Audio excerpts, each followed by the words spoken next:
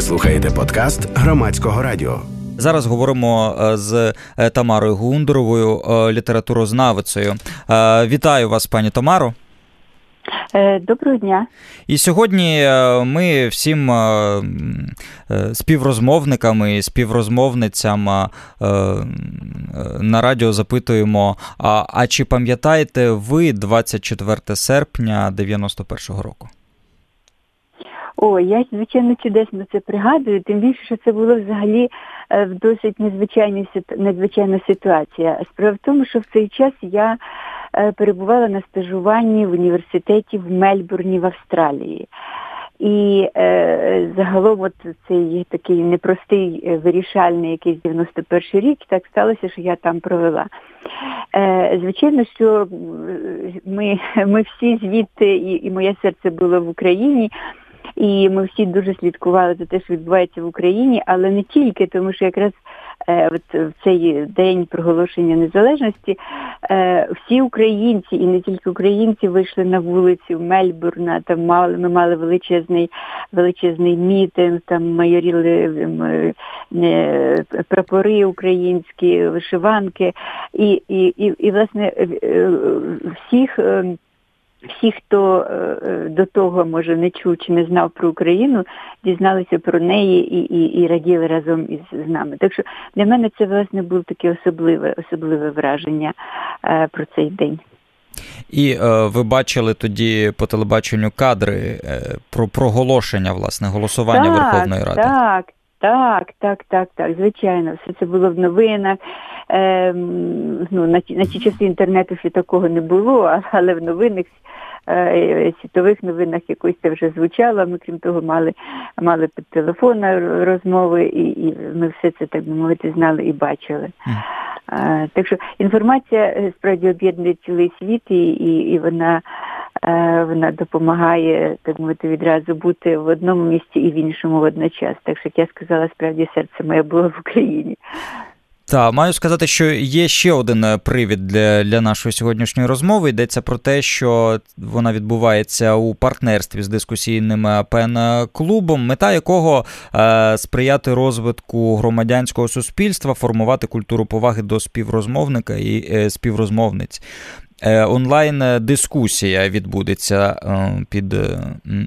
під егідою пен-клубу 25 серпня. Онлайн-дискусія «30 років незалежності. Які зміни засвідчила наша культура». Серед учасниць та учасників Тамара Гундорова, Анатолій Дністровий, Діана Клочко, Остап Сливинський. Модеруватиме розмову Богдана Неборак. Шукайте деталі вже зовсім скоро на сайті Громадського радіо та на сайті Українського пен-клубу. І от у вас в контексті назви навіть цієї дискусії я би хотів запитати: 30 років незалежності, які зміни засвідчила наша культура. А ми вже позбулися того стереотипного, того переповненого штампами уявлення про, наприклад, літературу, яке нам нав'язувала радянська влада. Так, я думаю, що так.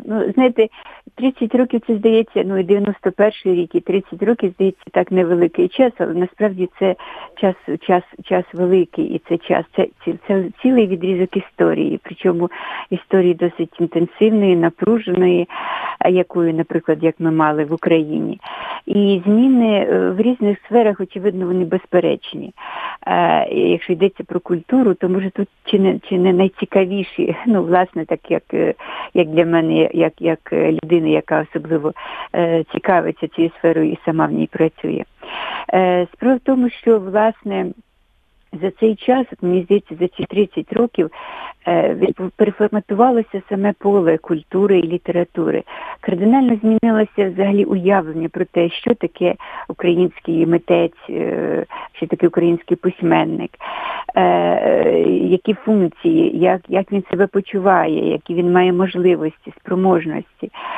І це все дуже відіграє важливу роль, тому що література, як це було, наприклад, в радянські часи, це, так мовити, вважалося справа або ідеології, або партійної там відповідальності і таке інше.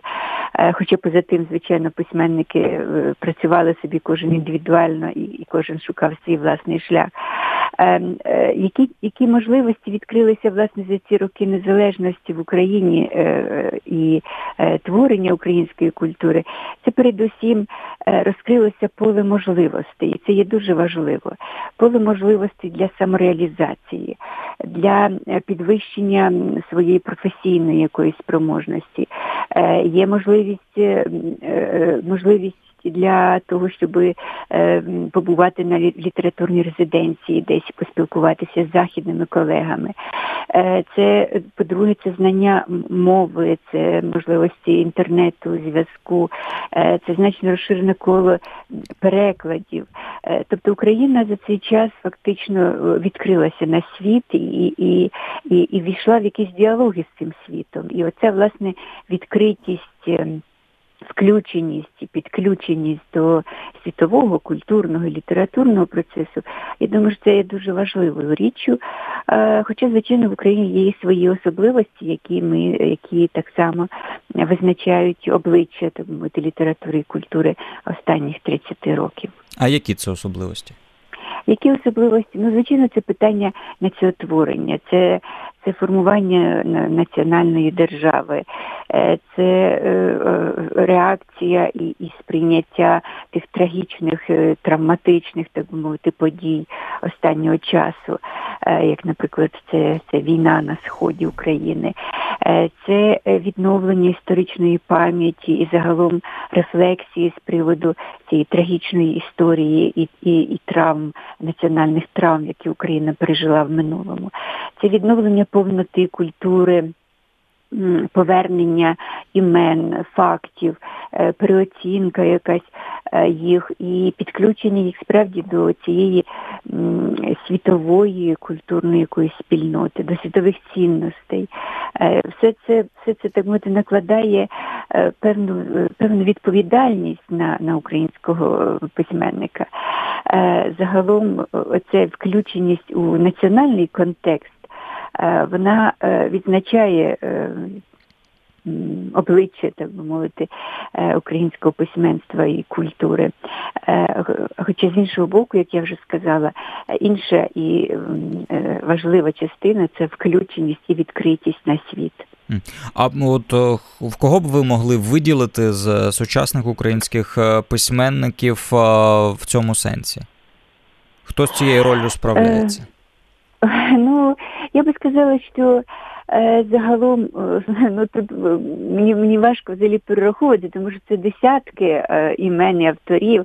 В мене таке враження, що загалом мало не кожен письменник, сучасний письменник, який вважає себе письменником, який себе реалізував або реалізує, що він відчуває обидві ці тенденції. Тобто, з одного боку, це підключеність до такої, як кажуть, високовольтної лінії з національної культури своєї, а з іншого боку, це відчуття тенденцій і прагнення йти в один крок із культурними тенденціями світовими. Я маю на увазі передусім це і тематика, це жанри, а жанри загалом це дуже така мобільна форма реакції на процеси, які відбуваються в сучасному світі, на читацькі цінності і смаки, на способи проявлення і артикуляції, так мовити, смислів, які несе доба. Безперечно, тут в першому ешелоні, звичайно, це ті письменники, які ще формували обличчя літератури нашої культури ще з 90-х років. Це і Оксана Забушко, це і Андрухович, Неборак, Ірванець, Юрій Винничук, багато дуже, так мовити, авторів, які, Василь Герасимюк, безперечно, і багато інших. письменників. Ну і ті, хто нові прийшли, покоління вже молодше покоління, яке вже прийшло з 2000-х, нульових, яке зараз входить. Що теж дуже цікаво, так це те, що оця певна зміна генерації, яка відбувається в літературі і культурі, вона відбувається, так мовити, нашарування цих генерацій, які плавно переходять одна в одну, хоча здавалося б іноді, що кожна генерація, чи кожне десятиліття з'являється якась новий літературний канон, але тим не менше в цілому це все складається на таку багатоярусну, багатошарову, якусь таку культурну магму, якою є література, культура сучасної України. Можна сказати, що українська література часів Незалежності була антитезою літературі УРСР? Дивіться, це коли можна, звичайно, так говорити, хоча ми при цьому вдаємося до своєрідного такого великого спрощення. Так. Саме література УССР чи України, література тої радянської, вона теж була дуже різною, в різні етапи, різні епохи, розумієте? Почавши з 20-х років, це безперечно вершинне, так мовити, явище української культури, при тому всьому, що там були і якісь ідеї революційні, і та революційна тематика, і соціалізм, і якісь ідеї, так би мовити, якісь перероблення цього світу. Але це разом накладалося і поєднувалося з великою якоюсь творчою енергією і появою надзвичайно цікавих самобутніх письменників. Кожен з них є просто яскрава індивідуальність, там, чи це Тичина, чи Підмогильний, чи Семенко, чи хто-небудь інший, чи Йоганс, скажімо так. 30-ті роки, звичайно, це все цей сталінізм і ця вся кондова якась, так би мовити, ідеологія. Потім війна, теж Друга світова війна, вона теж дала якісь, так би мовити, вибухи оцієї народної якоїсь і індивідуальної творчості дуже, дуже сильного зразка, як це було. І ми маємо це такі речі в Тичини, і Врильського, це Довженко і все інше. Знаєте, і там теж шістдесятники, так, восьмидесятники, це Київська школа поетична.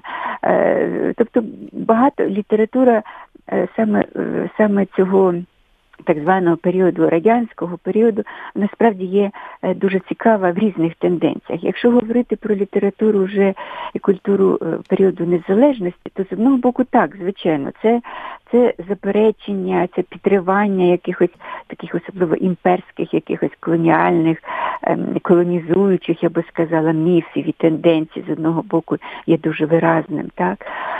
А з іншого боку, це і продовження якихось таких речей, як, скажімо, химерна школа, так, химерна проза українська, Василь Земляк, наприклад, так, чи Ільченко, Козак Мамай і Чужа молодиця, наприклад, прекрасні речі, або Зелені млини, той же, скажімо, фільм «Вавилон-20», наприклад, Миколайчука, який побудований на основі Василя Земляка, повісті Василя Земляка.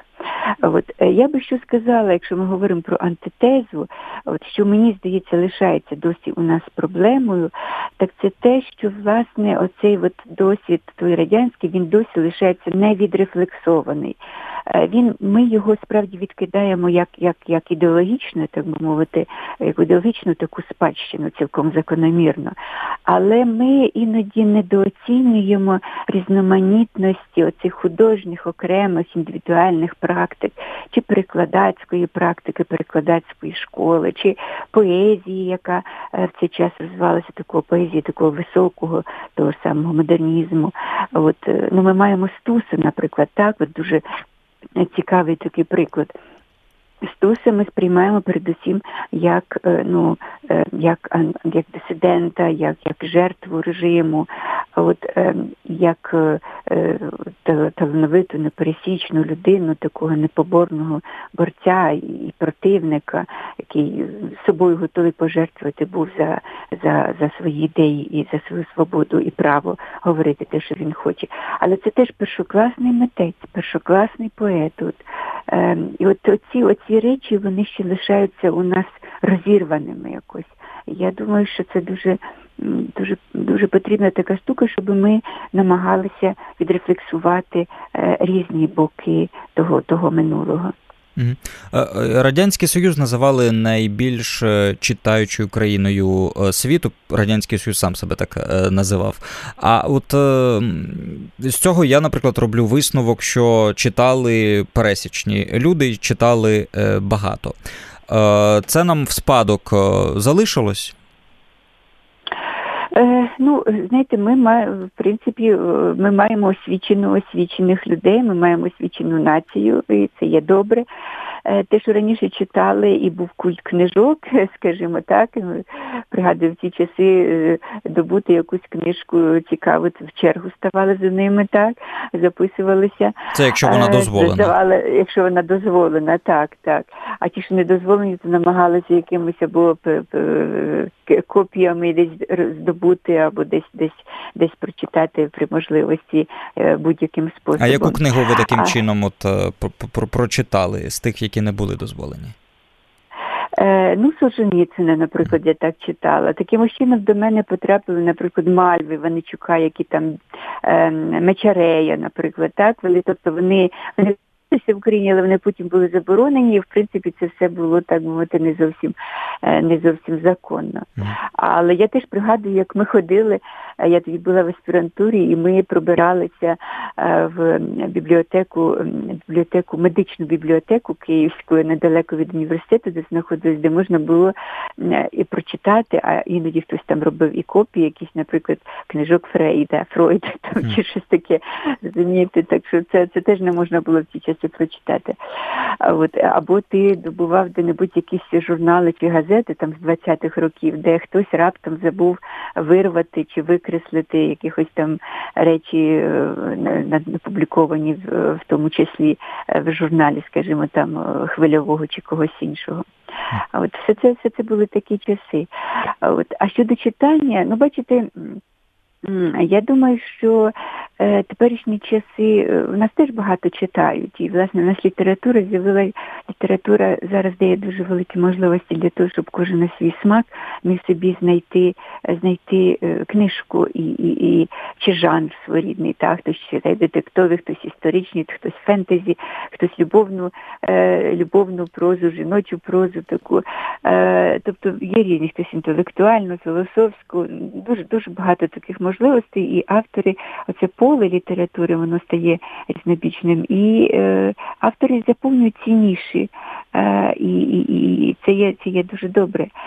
Але інша річ те, що читання загалом не тільки в нас, а загалом в цілому світі, як такий процес читання книжок, він зараз значно модифікується в зв'язку з появою електронних тих засобів, так, і зникненням такої, хтось говорить про кінець книжки, паперової книжки навіть. Так що, тобто формується якась, і Україна включена, є, звичайно, частиною цього, сформується зовсім інше уявлення про культуру, про функціонування її, про носіїв культури, медії, на основі яких розвивається сучасна культура. Якісь відбуваються дуже кардинальні такі зміни, зв'язані з цими новими технологіями, і це дуже цікаво, якщо дивитися і думати про майбутнє.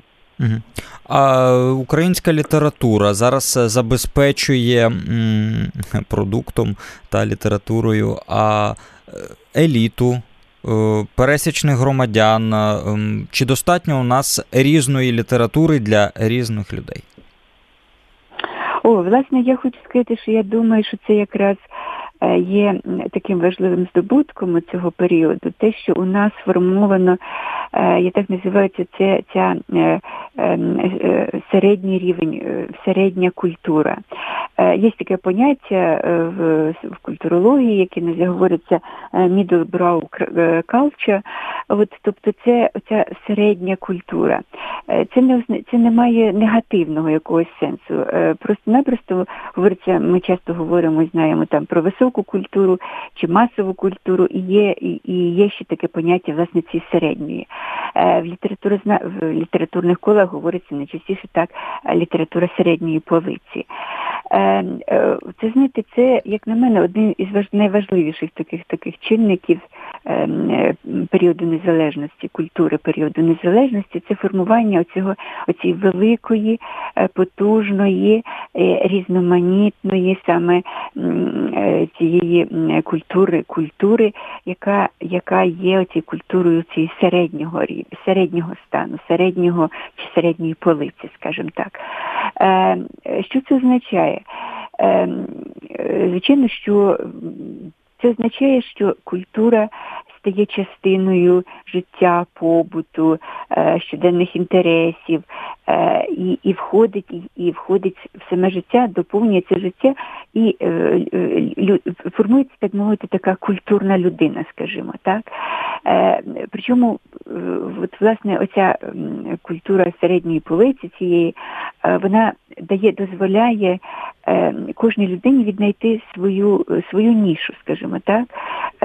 І ми знаємо, що в літературі теж, наприклад, як я вже сказала, кожен може собі знайти те, що він хоче, те, що йому подобається. Є література, є тексти, які особливо цікавлять, скажімо, там, так званий, це, як раніше говорили, офісний планктон, так. Хтось, так би мовити, ці IT-спеціалісти, які теж так само є дуже, дуже потужною такою читацькою аудиторією, так, яких цікавлять якісь детективи, фантастика, фентезі, з одного боку, а з іншого боку якась така, як кажуть, заумна філософська література. Є література для того, щоб є тексти, які ти береш, скажімо, в собі в дорогу, їдучи там, скажімо, в поїзді, ти можеш за переїзд, скажімо, від Полтави до Києва прочитати якусь книжку собі, так, а потім можеш навіть залишити, щоб хтось прочитав інший. Тобто це така культура такого легкого відпочинку, якогось без напруження, яке ти можеш читати. А що в дорогу останнє брали ви? Ось з такого. Що в дорогу останнє брала? Ну, я вам скажу, що я брала, і я навіть зараз, можна сказати, в дорозі, і я з собою маю довгі дні Володимира Рафаєнка, тому що я пишу статтю, так що моя розвага і моя робота, вони в мене невіддільні один від одного. Але я скажу те, що останнім часом я прочитала, і це мені цікаво дуже, це Нікітіна, Олексій Нікітін, такий російськомовний український письменник, який називається «Парк Побєди», «Парк Перемоги». І це надзвичайно цікавий такий текст, я для себе з задоволенням його прочитала, тому що це текст київський. Це, причому Київ невідомий такий, це Київ лівого берега, це крім того, дуже цікавий такий період для мене самої, тому що це десь 70-ті, 60-ті, 70-ті, 80-ті роки Київ так мовити, з тими, де поєднувалися і фарсовщики, і якісь, так мовити, і бандитство якесь, і входила дуже, і якась старовина, і нове поєднувалося іноді дуже жорстоким, брутальним способом. Так що у нас справді є на кожен смак література. А у нас всі регіони України в хорошому сенсі міфологізовані. Про всі регіони є література, яка осмислює життя, те, як живуть люди. Ну, це якраз дуже цікаве питання. Я думаю, що, звичайно, найпотужніша до недавнього часу тенденція – це, власне, на львівський такий текст, чи станіславівський текст, наприклад, почавши з 90-х років, так? Іноді так говориться. Це Андрухович, це, власне, оцей, так би мовити, львівський контекст, франківський, який відкритий на захід, на минуле існування, так би мовити, в межах цього австро-угорського такого міфу, скажімо, та габсбурзького міфу якогось. Але водночас це не тільки, київський, само собою, він завжди теж був потужний. Але якщо так подивитися, то південний теж так само формується такий текст, скажімо, одеський теж важливий, харківський, звичайно, він особливо почавши, загалом Харків видатну дуже роль значну відігравав в історії України, особливо 20-ті роки, це період такий зоряний якийсь час, але зараз він теж так само є важливим дуже. І останнім часом це Донбас. Це якраз так стається, що дуже ця війна і ці всі події на Сході, в Донбасі, вони привернули значною мірою увагу, власне, до цього регіону. І зараз, власне, я читаю, я говорила про «Довгі дні» Рафаєнка, автор який є сам із Донецька, який у 2014 році він приїхав до Києва, письменник теж російськомовний письменник, але який написав вже новий роман свій, Мондегрін написав українською мовою, і надзвичайно цікаві процеси цього, так би мовити, перевідкривання себе самого, як частини, власне, цього культурного і мовного простору українського. Але це не тільки, це інтернат, скажімо так, Жадан загалом, Слобожанщина, його Ворошиловград, це геніальний, як на мене, його роман. А я вже не говорю про інтернат, так би мовити, такий теж донецький текст. Так що, що якраз важливо, мені здається, і це є наслідком, чи це є ознакою цього культурного розвитку останніх 30 років, це активізація цього регіонального життя культурного. Справа в тому, що це не тільки писати і показувати той чи інший регіон в літературі чи в культурі, представляти його, але це теж активізувати взагалі творчі сили, якісь привозити, так мовити, в ці регіони письменників чи авторів і так далі. І тут важливу роль відіграють всякі всякі фестивалі. Таких фестивалів, до речі, зараз надзвичайно багато, просто не встигаєш за ними слідкувати. Тут тобі Вінниця, Харків, само собою, там Нагоєвичі навіть, я вже не говорю про Львів, Франківськ, Київ, Одесу і всі інші регіони. Кожен має свою родзинку, так би мовити, кожен має свій шарм своєрідний. І це дуже, дуже добре. Я вважаю, що це є дуже добре саме для стимулювання і появи оцих, так би мовити, місцевих культурних осередків. Я вам дякую за цю розмову. Ще раз вітаю з сьогоднішнім святом, Днем Незалежності. Тамара Гундорова, літературознавиця, була з нами на прямому зв'язку. Ви слухали подкаст Громадського радіо.